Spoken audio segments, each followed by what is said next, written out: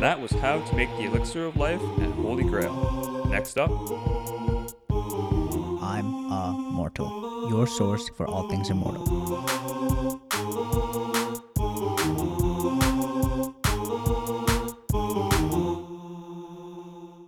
Yeah, so my name is Jeff Greenberg, and I'm a social psychologist. I'm a Regents professor at the University of Arizona.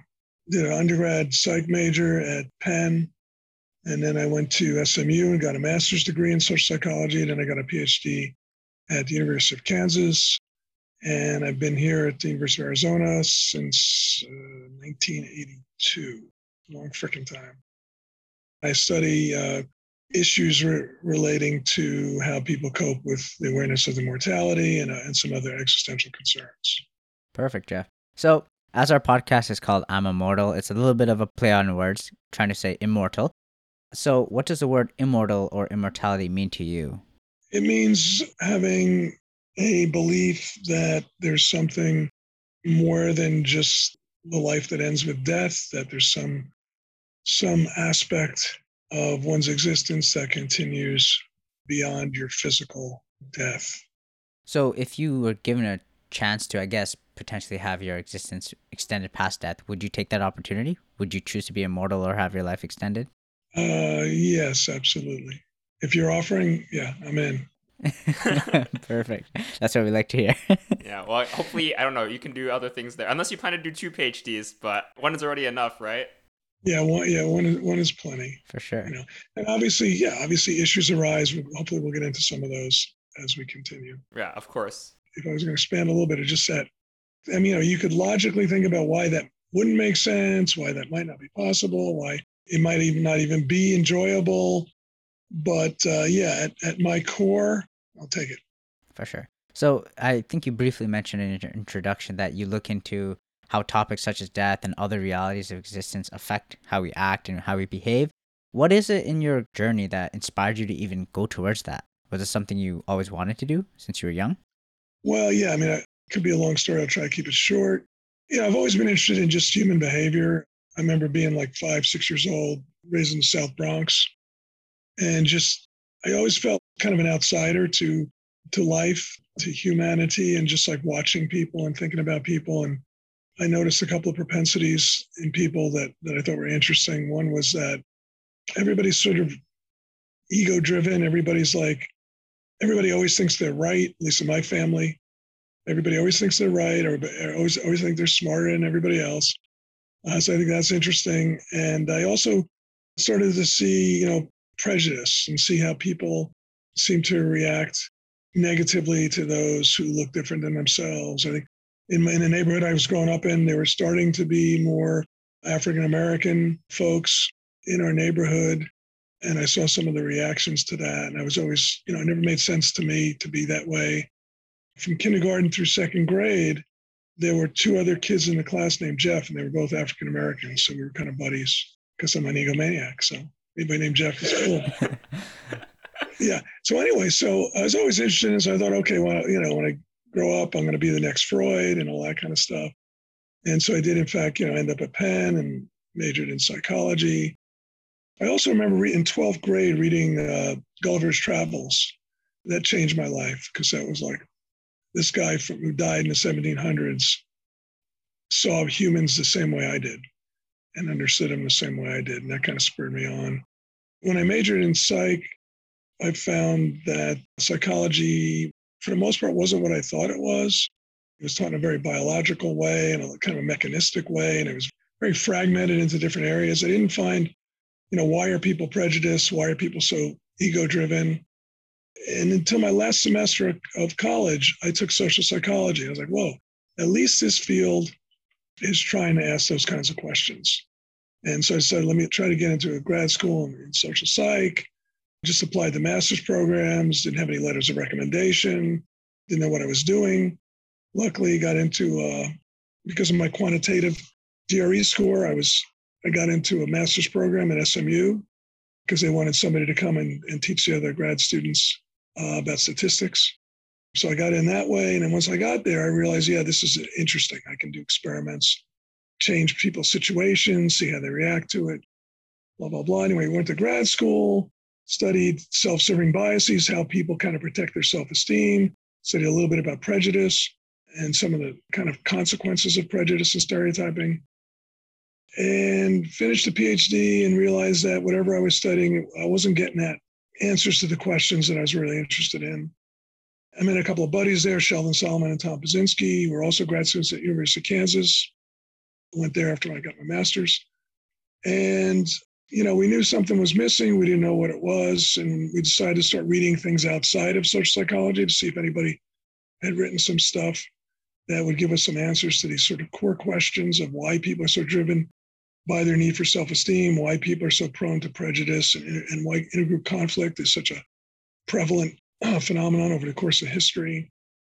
And it was Sheldon who first stumbled into the books of Ernest Becker. He called me up one day and said, I got somebody with some answers. I'm going to send you this book, read it. He sent me a copy of Becker's book, The Denial of Death, which won a Pulitzer Prize for nonfiction in 1973 or 74. I read it, and it kind of changed my life in both good and bad ways. So I think that the point of my story, I think, would be that I'm not interested in death. I'm interested in understanding why people behave the way they do. But when I read The Denial of Death, what I came to understand, thanks to Becker, was that a lot of what people are doing has a lot to do with their awareness of their mortality and how they try to deny that. And so he made this really compelling case that our awareness of our mortality drives a lot of what we do, and specifically a lot of the bad things that we do, a lot of the intergroup conflict and prejudice, and a lot of the sort of self-serving aspects of the way we engage with other people and with the world.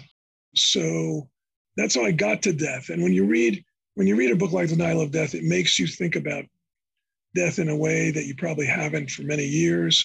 It did remind me of when I was, 10, 11, 12 years old. I remember like Sunday nights, for some reason, I don't know why, I would have these little existential thoughts in my head about, wait a minute, parents are going to die.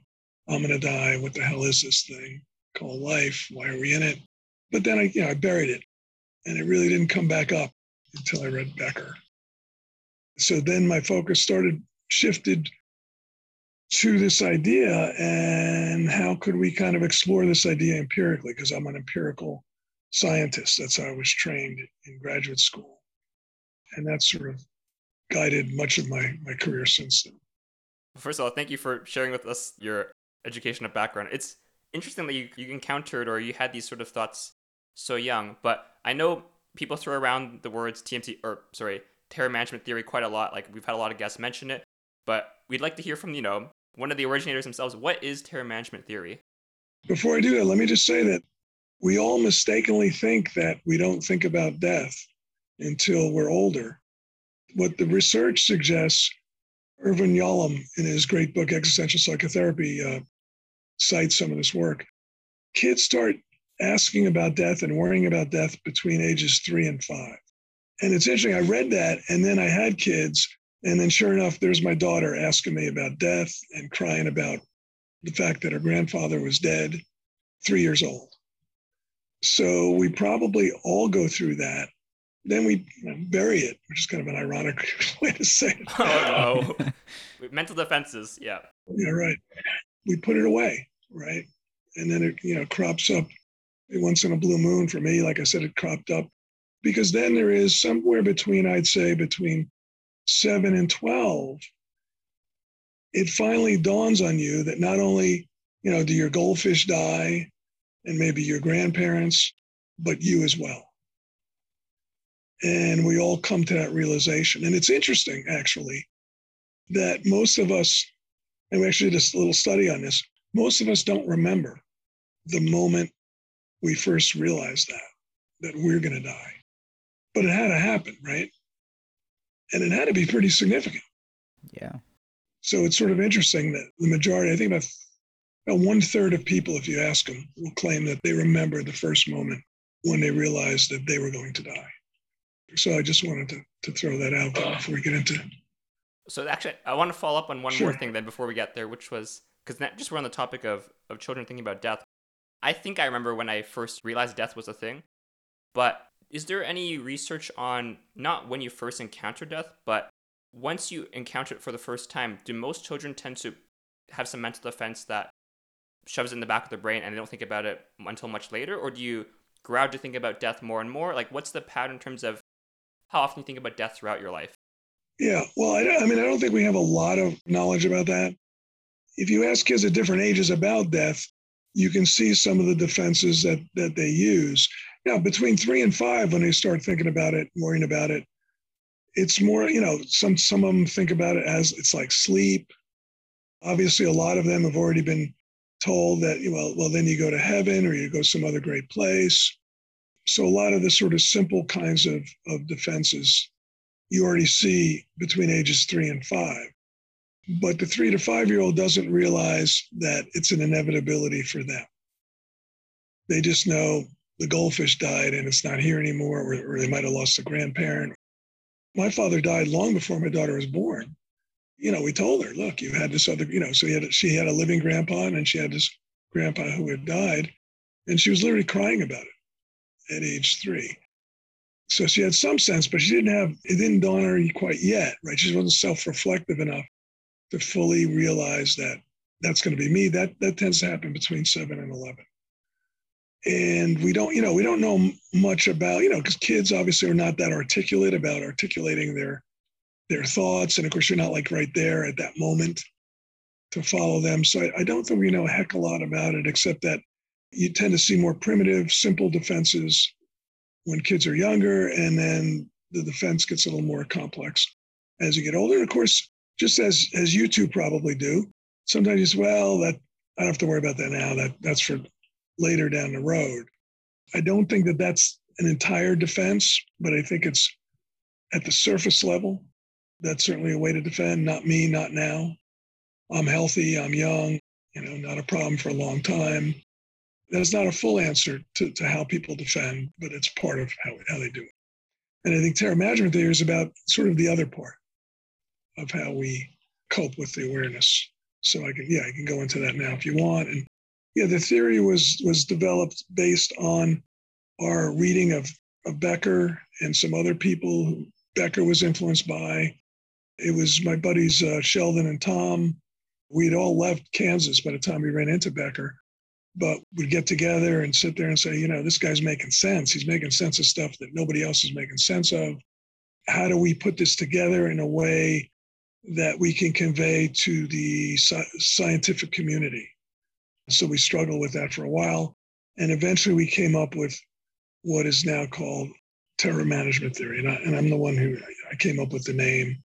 A lot of our colleagues hate the name. Oh, really? Why? I don't know. I think they think it's too dramatic or something, or, they think it misleads people. And actually, there was one time that Sheldon was invited to a conference, I think in Spain or somewhere in Europe, with a bunch of politicians and military people about terrorism. Some people link it to terrorism, and it is a link to terrorism, but not in quite the way that people think it is. Basically, what the theory is saying is that because we're animals, we're physiologically, biologically predisposed to want to continue going. So just as if you try to put a worm on a hook, it struggles not to be on that hook.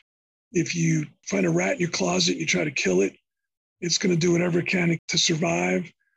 But we have that inside us as well. The problem we humans have that a rat and a worm probably don't have is we are smart enough to think about the future and to understand that no matter what we do, sooner or later, we are going to die. So we're kind of biologically predisposed to keep going and not to die, to keep breathing, keep living, keep eating.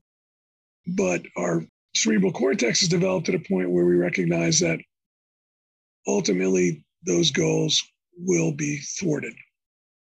And not only is it inevitable, but it can happen for a host of reasons, right? We can be safe in our bed at night and just freak out, or you can feel a lump on your neck and say, oh, what the hell is that? So we have this tremendous capacity to worry about death that we would argue most other species are spared. And so a Becker positive was, well, how do we cope with that? How do we function at all, knowing that the only inevitable future event in our lives is our own death?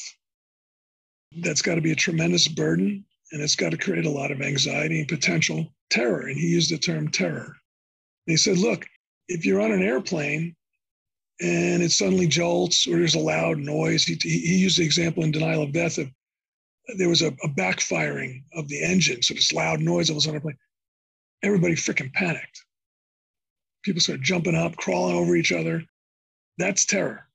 And he's saying that it's within us to experience that at any moment. We're not experiencing it most of the time, but when when it's imminent, we experience it. So we know it's there. And his thing is, well, why don't we experience it more? Because we know it's going to happen anyway. We just don't know when. So how do we cope with that? And I think the way to think about it is, in a sense, from a cultural evolution perspective. There was some point in the evolution of our ancestors when we got smart enough to understand that we're going to die.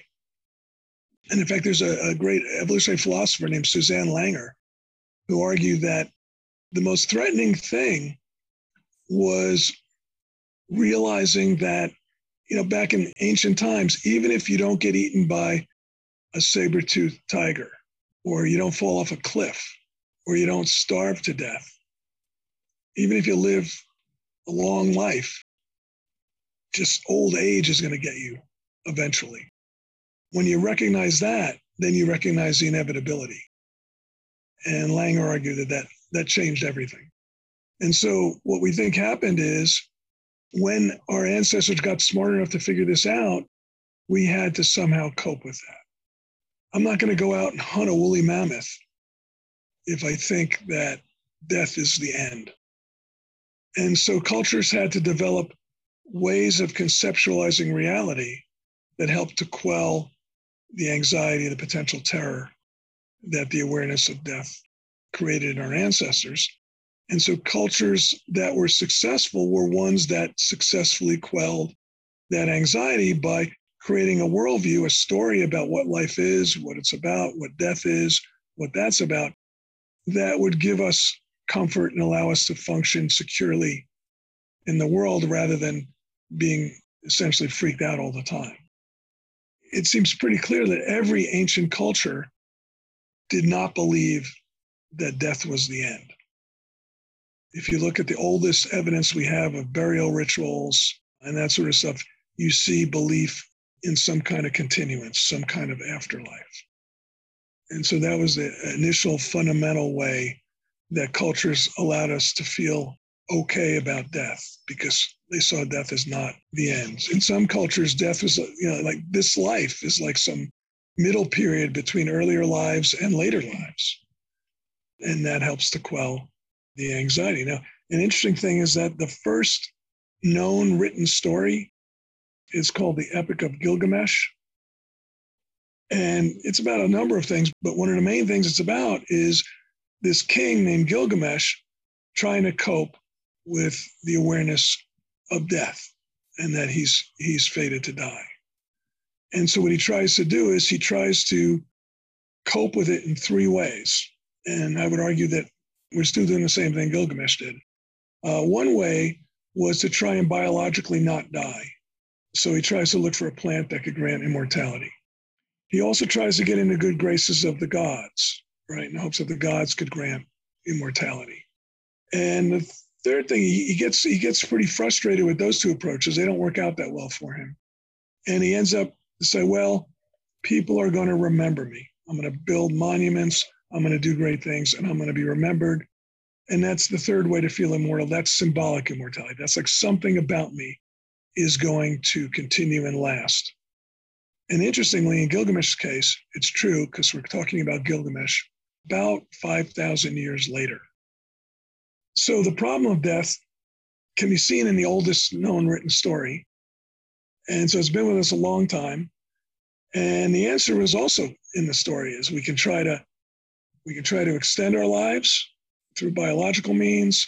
We can believe in an afterlife, in a spirit world, and we can try to make a mark, some kind of mark that's lasting, that gives us a sense that something about us will continue beyond our individual life. And so terror management theory is arguing that a lot of our behavior, a lot of the things we're trying to do in our lives, a lot of our goals are ultimately guided toward sustaining faith in a worldview that gives us the hope of one of these kinds of immortality, and trying to live up to the standards of value within the context of that worldview that allows us to qualify for that kind of immortality. So if you're a Christian, you want to strive to be a good Christian so you'll qualify for heaven. If you're not religious, but you'd be driven to have some kind of symbolic immortality, have a building named after you, come up with some scientific achievement, some artistic accomplishment, have children and have them pass on your name and your values and remember you. So all of these different ways of leaving a legacy are part of this symbolic immortality.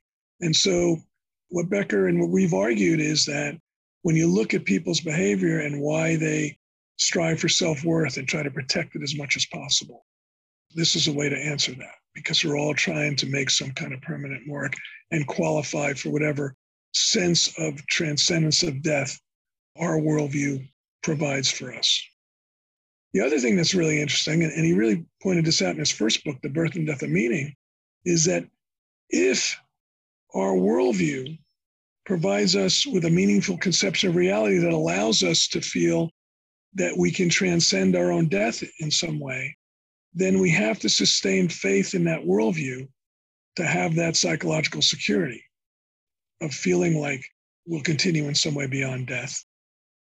And he says, look, the problem that raises is that different groups have different worldviews. And so one of the main reasons, if not the main reason, we see so much intergroup conflict and so much negativity toward other groups is that if they have a different worldview than ours, they're either explicitly or implicitly suggesting that ours might be wrong. And that's threatening, right? Because that threatens to undermine our basis of feeling transcendent of death. So if my God is BS, or my way of gaining symbolic immortality is viewed as nonsense by some other group, that's a deep threat to me. So I'm going to say, no, I'm right, they're wrong, they're stupid or evil. And so what Becker says in Birth and Death of Meaning, his first book, is other cultures are always a potential menace to one's own because they have this different worldview, which suggests that yours may not be right. Yours needs to be right for you to be able to function securely and know how to feel good about yourself in the world and feel like something about you will transcend your own death. And that's basically terror management theory. And so it has implications for all sorts of kinds of social behaviors that we all engage in. How is it beneficial for someone to even think about, I guess, the idea of death? Should I be embracing mortality salience, the idea that death is inevitable? Does it give me any benefits, or is it just causing me more fear? That's a question that we can talk about, we can speculate about. Like most things in life, the answer is always going to be somewhere in between, right? That thinking about your mortality too much is bad for you. So people who are high in death anxiety tend to have all sorts of problems. If you look at people's psychological disorder, typical psychological anxiety disorders, depression, schizophrenia, people with those disorders tend to have a lot of death anxiety, tend to think about death more than the average person does. If you don't think about it enough, that can also create problems because we all know it. So it's not like because you're not consciously thinking about it, it's not affecting you. It's still affecting you. If you never think about it consciously, in a sense, it's driving you without your awareness that it is. And when it drives you without your awareness that it is, you're driven in kind of an ignorant way, in a way that you don't really fully understand your own motivations and you don't understand other people's motivations. if you never consciously think about it. So the answer is somewhere in between, and it might vary a little bit with different people, right? So some people are more self-analytic and more capable of thinking about death in a way that's constructive. Other people are a little more denial-oriented and may function better if you don't bring it up too much. There's no easy to answer to that, but I would say, like personally, when I read Becker and he made me think about it more consciously, I think that it was ultimately good for me. I think it helped make me a better person, more understanding of myself and of other people, a little more humble. Before I read Becker, I was kind of very big on honesty and telling you what I think all the time. You know, if somebody had beliefs I thought were BS, I would call them out on it. And after I read Becker, I was like, wait a minute, everybody's beliefs are BS. BS is helping them cope and function okay in the world. As long as somebody else's worldview, right? All worldviews are largely fictional and illusory. As long as somebody's worldview is not hurting them and is not leading them to hurt other people, then leave it alone. It doesn't matter if you think it's right. So, give you an example. I had a friend who joined a cult. It's one of these Northern California cults. And I was like, this young woman, I was in grad school at the time, and I was like, what are you talking about? This is stupid. They're going to give you a new name. They're going to tell you how much they love you. They're just going to take your money, blah, blah, blah. You know, the usual stuff you might say to somebody if you didn't want them to join a cult. The truth was she was miserable. She wasn't getting a sense of meaning or a sense of personal value from the mainstream worldview that she was part of. And so at the time, it was probably a good thing for her. And so if I had read Becker, you know, before that, I would not have attacked her in that way. I would have been more understanding of it. And I would have realized that, you know what, this might be what's best for her in her situation. And again, it wasn't a cult that says that you should eat children and stuff. You know? It wasn't like a dangerous cult that had beliefs that could lead to harm to others. So then whatever. And so it made me more, you know, it made me more open to religious belief and spiritual beliefs, and recognizing that yes, I can deconstruct anybody else's worldview, but mine can be deconstructed as well. And that deconstructing someone's worldview without giving him a good replacement is destructive, not constructive. So I think it made me more compassionate and hopefully a better friend.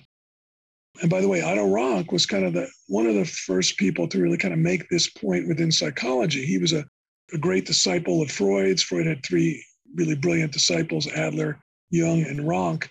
And Rank was the one who first kind of came to the conclusion that the problem with psychoanalysis wasn't that it's wrong, but rather that when you go back and analyze why you became the way you became and your relationship with your parents and how all that emerged, a lot of that stuff is actually probably right. But what Ron came to the conclusion but unraveling all of that doesn't provide an answer. In fact, he has a cool quote that psychology is a preponderantly negative and disintegrating ideology. And that's the last thing people need. They need something to believe in. They need a worldview that imbues life with meaning and them with a sense of purpose and value. So he developed his own therapy that wasn't so deconstructing in its approach, because he understood that that's not really going to be helpful. Now, occasionally, what Yalom, an existential psychotherapist, would say is that there are times when you have to help somebody deconstruct their own worldview if it's being harmful to themselves, if it's blocking them in some ways. But you'd also want to guide them gently toward developing, in a sense, their own worldview, using their own creativity to develop a worldview that's more conducive to them having an enjoyable and satisfying life. Sorry, Jeff, I don't mean to interrupt, but you mentioned, first of all, I'm glad that you're not inflicting cognitive dissonance on everyone by ruining their worldviews. I'll do it for fun sometimes, but yeah, no, not most of the time. You know, constructively, right? Right. But you mentioned meaning, and when you ask people of meaning, when you're talking about meaning, are you talking about like general purpose, or are you talking about some ultimate purpose that people are seeking in terms of their worldview? So Becker's first book was called The Birth and Death of Meaning. And if you haven't read it, by the way, you should read the second edition of that book. It's the best nonfiction book I've ever read. What he argues is that meaning is a cultural construction, that our sense of the meaning, so I'm talking about the meaning of life, not the meaning of a sentence or a word, but the meaning of life, that people want to believe that life has some meaning, right? And what Becker ultimately ends up arguing is that the belief that life has meaning is the fundamental way that we deny death. Okay? Because believing that life is meaningful gives us a sense that there's purpose to what we're doing and that there's ultimate value to what we're doing. And that's a basis for at least symbolic immortality, if not literal immortality. That depends on the worldview. When you look beyond culture and beyond a cultural worldview and say, well, is there any meaning to life? Why do we exist? It seems to me that the obvious answer is no, there's not, at least from a scientific perspective.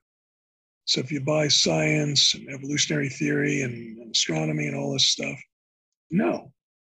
But that's disturbing. Nobody wants to believe that.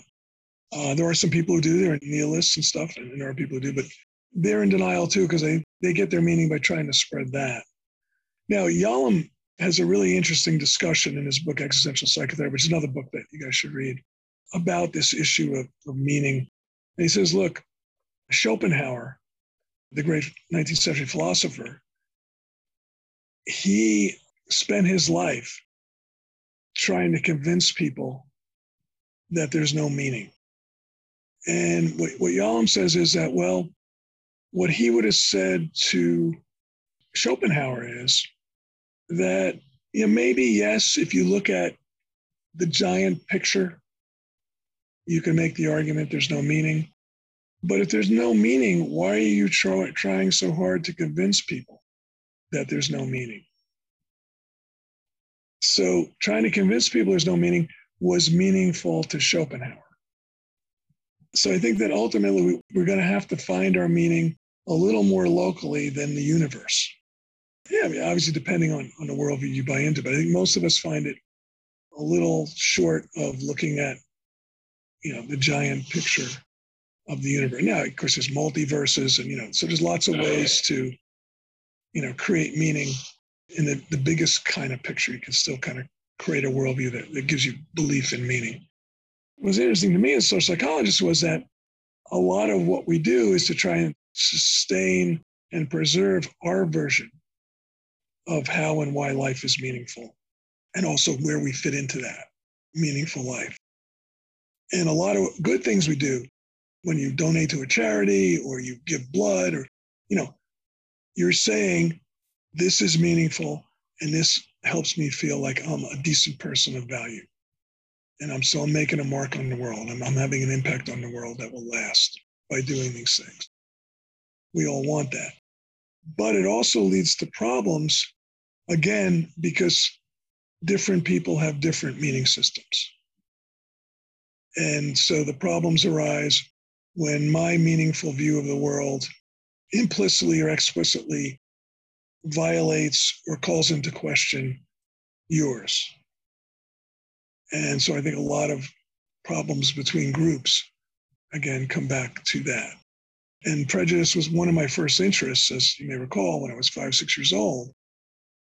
And I came back to it with this perspective and said, aha, this is why history is littered with horrifying intergroup conflicts, because people can't just leave it alone. So if you think about how people cope, so if you think about, let's say, the European explorers, when they went and they found these other cultures, what did they do?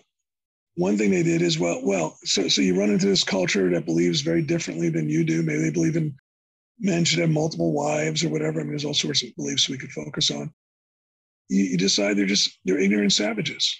They just don't know any better, right? Or they're evil. Either way, you're dismissing the threat of their worldview by saying it's either stupid or it's evil. So it helps you preserve your own, right? Now, a lot of times they also want to go beyond that. Well, they're just stupid. They don't know any better, but we're going to teach them. So the next step is assimilation, right? So a good way to increase your faith in your worldview is to get converts. Because when other people see the light, oh, there you go. My way is right. It makes me all the more convinced that my way is right.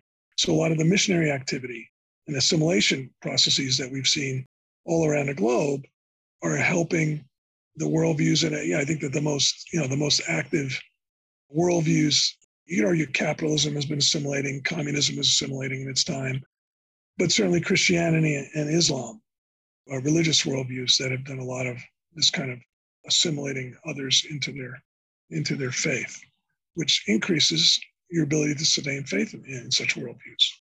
So obviously that's led to tons of problems. It's not uncommon that it comes down to violent conflict. And it's like, well, let's see whose worldview is better. And so you have, conflicts between different religious groups, forcing indigenous peoples to get an education from the perspective of the worldview of the colonizers, et cetera, et cetera. So you have all of these historical events can be understood as people trying to preserve their faith in their worldview, leading to all sorts of problems. Why is the world the way it is now? I think that this kind of analysis really helps to clarify history and how history has developed the way it has, and how we're in the situations we are now. One of the things when we first started writing up terror management theory, which is a whole long story there, we pointed to Native Americans as groups within American culture and Canadian culture, of course, who have been greatly damaged by, of course, the colonization process and all that stuff. And in a sense, from the perspective of terror management theory, they're caught between two worldviews. And I think that they struggle maybe more than any other groups in North America, because, I'm sort of an assimilationist in a lot of ways. I'm just sort of like fatalistic that, the powers that be are the powers that be, and you just got to do the best you can to make life better for yourself and others within the context of that. And that's partly because my parents were immigrants and they came to the US to escape oppression. So they had a sort of a positive attitude about joining a new culture. Obviously, it's very different for the Native American groups because they sort of weren't given a choice. They didn't choose it. Because of that, it's hard for them to embrace mainstream American or Canadian culture, the dominant culture. But at the same time, their traditional cultures were developed in a different time and were tied to the time period, the technology, and the geography of that time. It just doesn't work. So you can't go backwards and just embrace a worldview that was relevant 100 years ago. So the best I think one can do, and there's one of my former students, Mike Salzman, has studied this, he's a cross-cultural psychologist, is some kind of hybrid worldview that somehow sustains the sense of tradition and ancestry while still being sufficiently compatible with the contemporary worldviews that sort of, control the socioeconomic fates of us all. And I think it's especially difficult for the indigenous groups of North America, and I mean, there's other indigenous groups. So I guess jumping back to that idea, I guess how people view death that we were speaking about a little bit earlier. Again, we often talk about how life would be if life were extended or if we were immortal. Two case scenarios. If we were constantly exposed to death, the way we view death would that change? On top of that, if we were to live forever, if older age is no longer existing, would that change how we view death as well? Being constantly around death, that actually was pretty true until a few hundred years ago, right? Your relatives would die in your home. Your grandparents would probably die in your home. There'd be dead bodies in the streets. There's the old Monty Python. Was it Life of Brian, where they bring out your dead, where they collect dead people? By the way, Life of Brian says it all. Have you seen that movie? I have not. I'll put it on my list You need to see Life of Brian. for sure. All the answers you want are right there in that movie.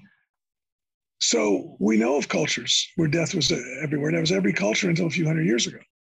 And the way people generally coped was with afterlife beliefs, along with a sense of symbolic immortality through continuance of the family line, ancestry and all that stuff, ancestor worship. You have all different versions of it, but there were plenty of coping mechanisms for that. Now with technology, we can hide more from death. So it changes things to some extent. And I think that a lot of the growth in atheism and agnosticism is linked to the technological developments that take death out of our face. So it allows us to hide from it more. We literally hide from it more, which also allows us to psychologically hide from it a little bit more. I have an Iranian colleague that we've done some research with over the years, and he told us that it's not uncommon for Iranian people to go and visit their gravesite while they're still alive, even lay down in it. Very death accepting. Right, they are. But it's because they're Islamic and they have a strong belief in the Islamic afterlife. Freud thought that religion was childish, a sign of weakness. But actually, when you have this spiritual belief system, in some ways it allows you to be more honest and frank about your mortality. So what about the case scenario where if we were to live forever, would we still be worrying about death as much? Well, it depends what you mean by that. Now, in Gulliver travels to an island where people are immortal. What Swift basically says is they're the most freaked out people of all. Oh. Okay, why do you think that might be? If you have immortal life, I guess you'd want to keep it. You don't want to die. Right. So then if you die in a car accident, it's 100 times more tragic. Mm-hmm. Right. I mean, I think sometimes we can, we can console ourselves when someone we care about dies. Well, everybody dies, or we're going to die eventually anyway. Maybe they were getting older. If they weren't going to die, and then they die from an accident, it's all the more horrible. Swift argued that we'd be even more freaked out than we come there. That's really interesting. It's an interesting thing to think about. Now, I do think it changes things. I think that if death wasn't inevitable, I would think that it would maybe, I don't know. We don't know. But maybe it would make literal immortality ideologies a little bit less appealing than they are.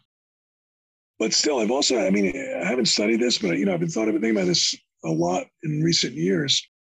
Think about when a child dies, a 6-year-old kid dies, or something horrible like that. At the funeral, typically for most people, you would talk about, well, they're in a better place, it was God's will, something of that nature. Think about how valuable that is to the loved ones to be able to think or hope that that's not it for that person.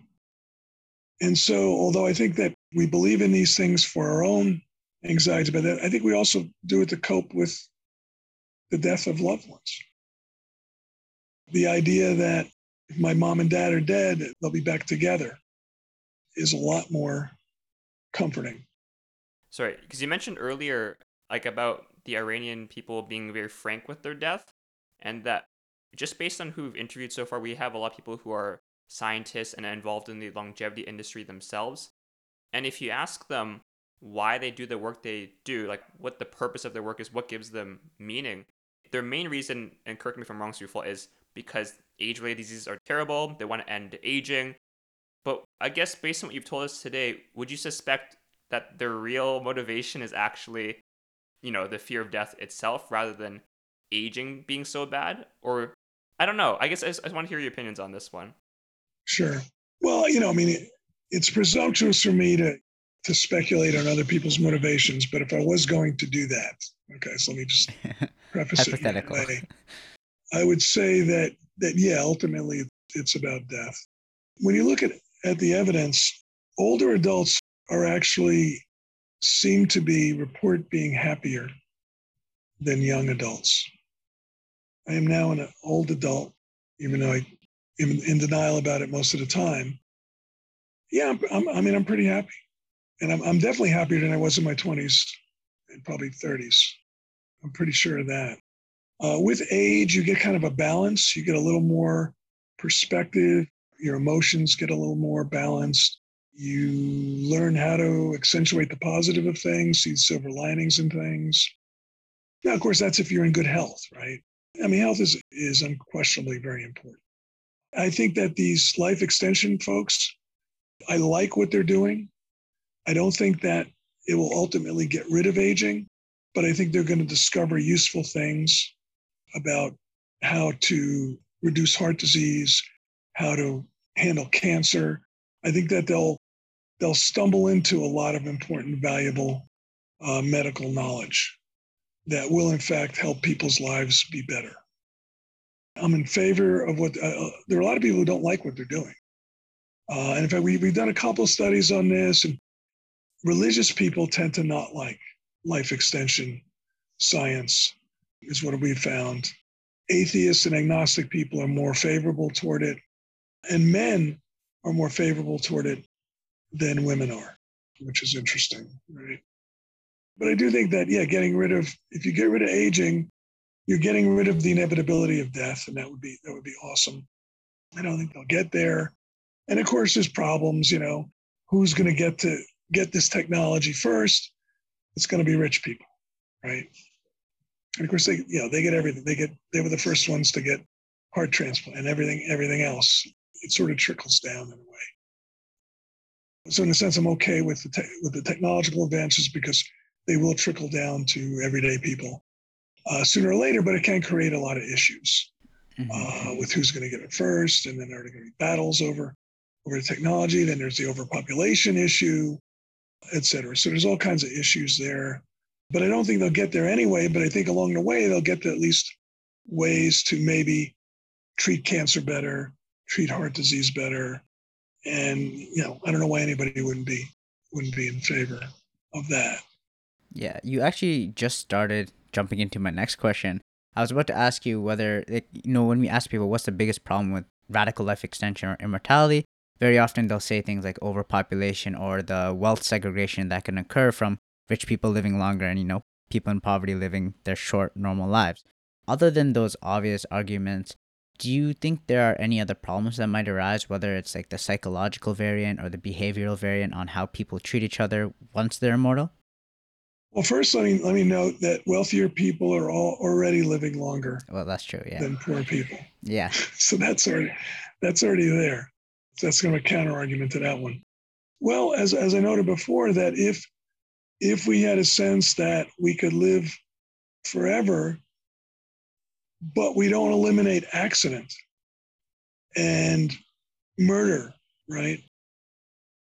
Then I think that it might have some really negative effect. It might increase our anxieties. It might make us more agoraphobic. It might make us more worried about getting into a car or taking any kinds of risks. It might make us more severe in our desire to punish lawbreakers, right? Because if you murder somebody and you rob them of an eternity of life as opposed to 10 years or 20 years of life, that's that much worse. And actually, we did do a study about morality and belief in life extension. And it's sort of what we found. We were not expecting this. But what we sort of found was that if you convince people that this life extension stuff is going to work in the foreseeable future, they sort of became more negative toward immoral people. So instead of like, oh, whatever then, who cares, right? Instead of that, it was no, we got to punish moral transgressors because they can rock that boat. So ultimately, what I would want is an immortality where you also can't die by accident or murder, war. As long as you don't eliminate that stuff, the other stuff might increase our anxieties and our fears of the things that could still kill us, which again goes back, Jonathan Swift made the point in Gulliver's Travels. And I remember reading it. When I first read it, I was like, oh, I never thought of that. So I thought that, to me, it's a revelation at that time. Oh, immoral, that sounds great. But you don't eliminate accident. it's going to make you even more cautious. Wait, I got to protect this. So look, aging has, to get back to the aging thing just for a second, definitely has its challenges. There's no doubt about it. I mean, a lot of stuff, your hearing starts to go. I've got this gravelly voice that I don't like now. So there are changes, but people are very adaptable, and they tend to be pretty good at adapting to a lot of these things, as long as it's not serious health issues. And then, of course, so I think that, I'm sure some of them, want to reduce the problem of aging. And I think that that's fine in its own right. But I do think that underneath that is that really wanting to extend life as much as possible. I mean, medicine has been serving that goal since its beginning. Okay. So I know we just reached the hour mark, and we said we didn't want to keep you too long because we could have a discussion probably for hours and hours, especially on Gulliver's Travels. That book is definitely a recommendation, and the movie you recommended as well. But from everything that you've said today, if there's going to be one takeaway for our listeners, what would that be? I guess it's that if you think about that we're all in a difficult predicament, that we want to keep living, but there's all these threats out there, and then inevitably we're not going to, and that we use our belief systems to help us cope with that and to be able to function securely in our lives. Keep that in mind for yourself, but also keep that in mind for other people. And when you see other people who have different belief systems than you do, try to recognize that, what they're trying to do is cope with the same problem we all humans have to face. And so we should approach other people with compassion. So, Jeff, where can people go online or find out more about your work, support it, or get involved with it, whether that's a website or not? Well, they can certainly, email me. That's fine. I get emails pretty frequently. I can point people to specific things, help them, what angles they want to take on it. But I would recommend the Ernest Becker Foundation website, where they do connect up with terror management theory and other aspects of Becker's ideas. And of course, there's books. Becker's books are great, specifically 3 books: Birth, Death, and Meaning, Denial of Death, and Escape from Evil.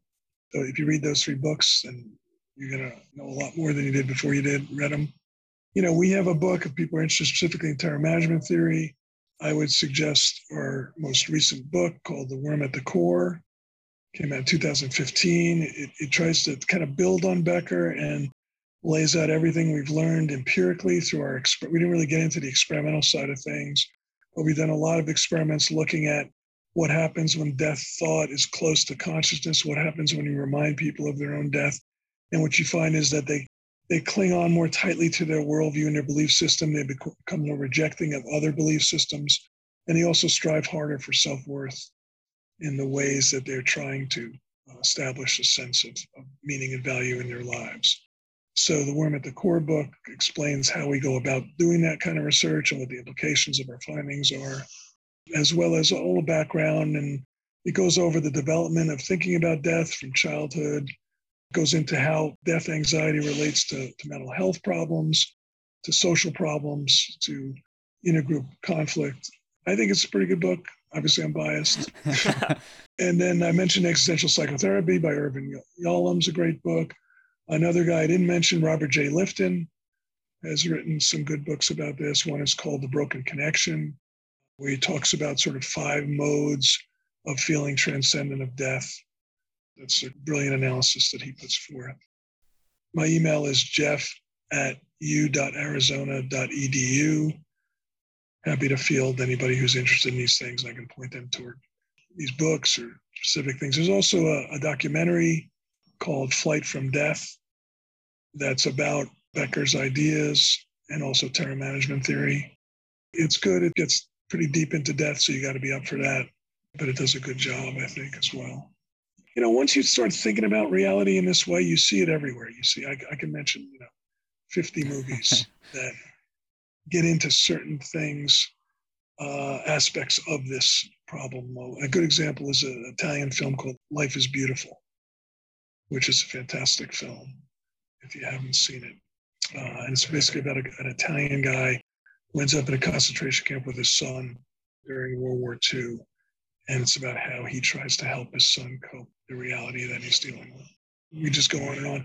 I actually co-edited a book on death in classic and contemporary film, where different authors, so there's lots of over 20 different authors doing chapters connecting concern about death to different movies and genres of movies. So for everyone listening, if you want to learn more about that list of movies or books you could read, for sure email Jeff. His email will be in the description below, as well as anything else he's mentioned. Once again, thank you, Jeff, for coming on to I'm Immortal, your source for all things immortal. We really appreciate you taking your time out of the day today and coming to speak with us. Yeah, happy to do it. It was great talking with you too, and enjoyed your questions, discussion. If you guys want to discuss at some point down the road, We'll definitely. either on record, recorded or not, happy to do that as well.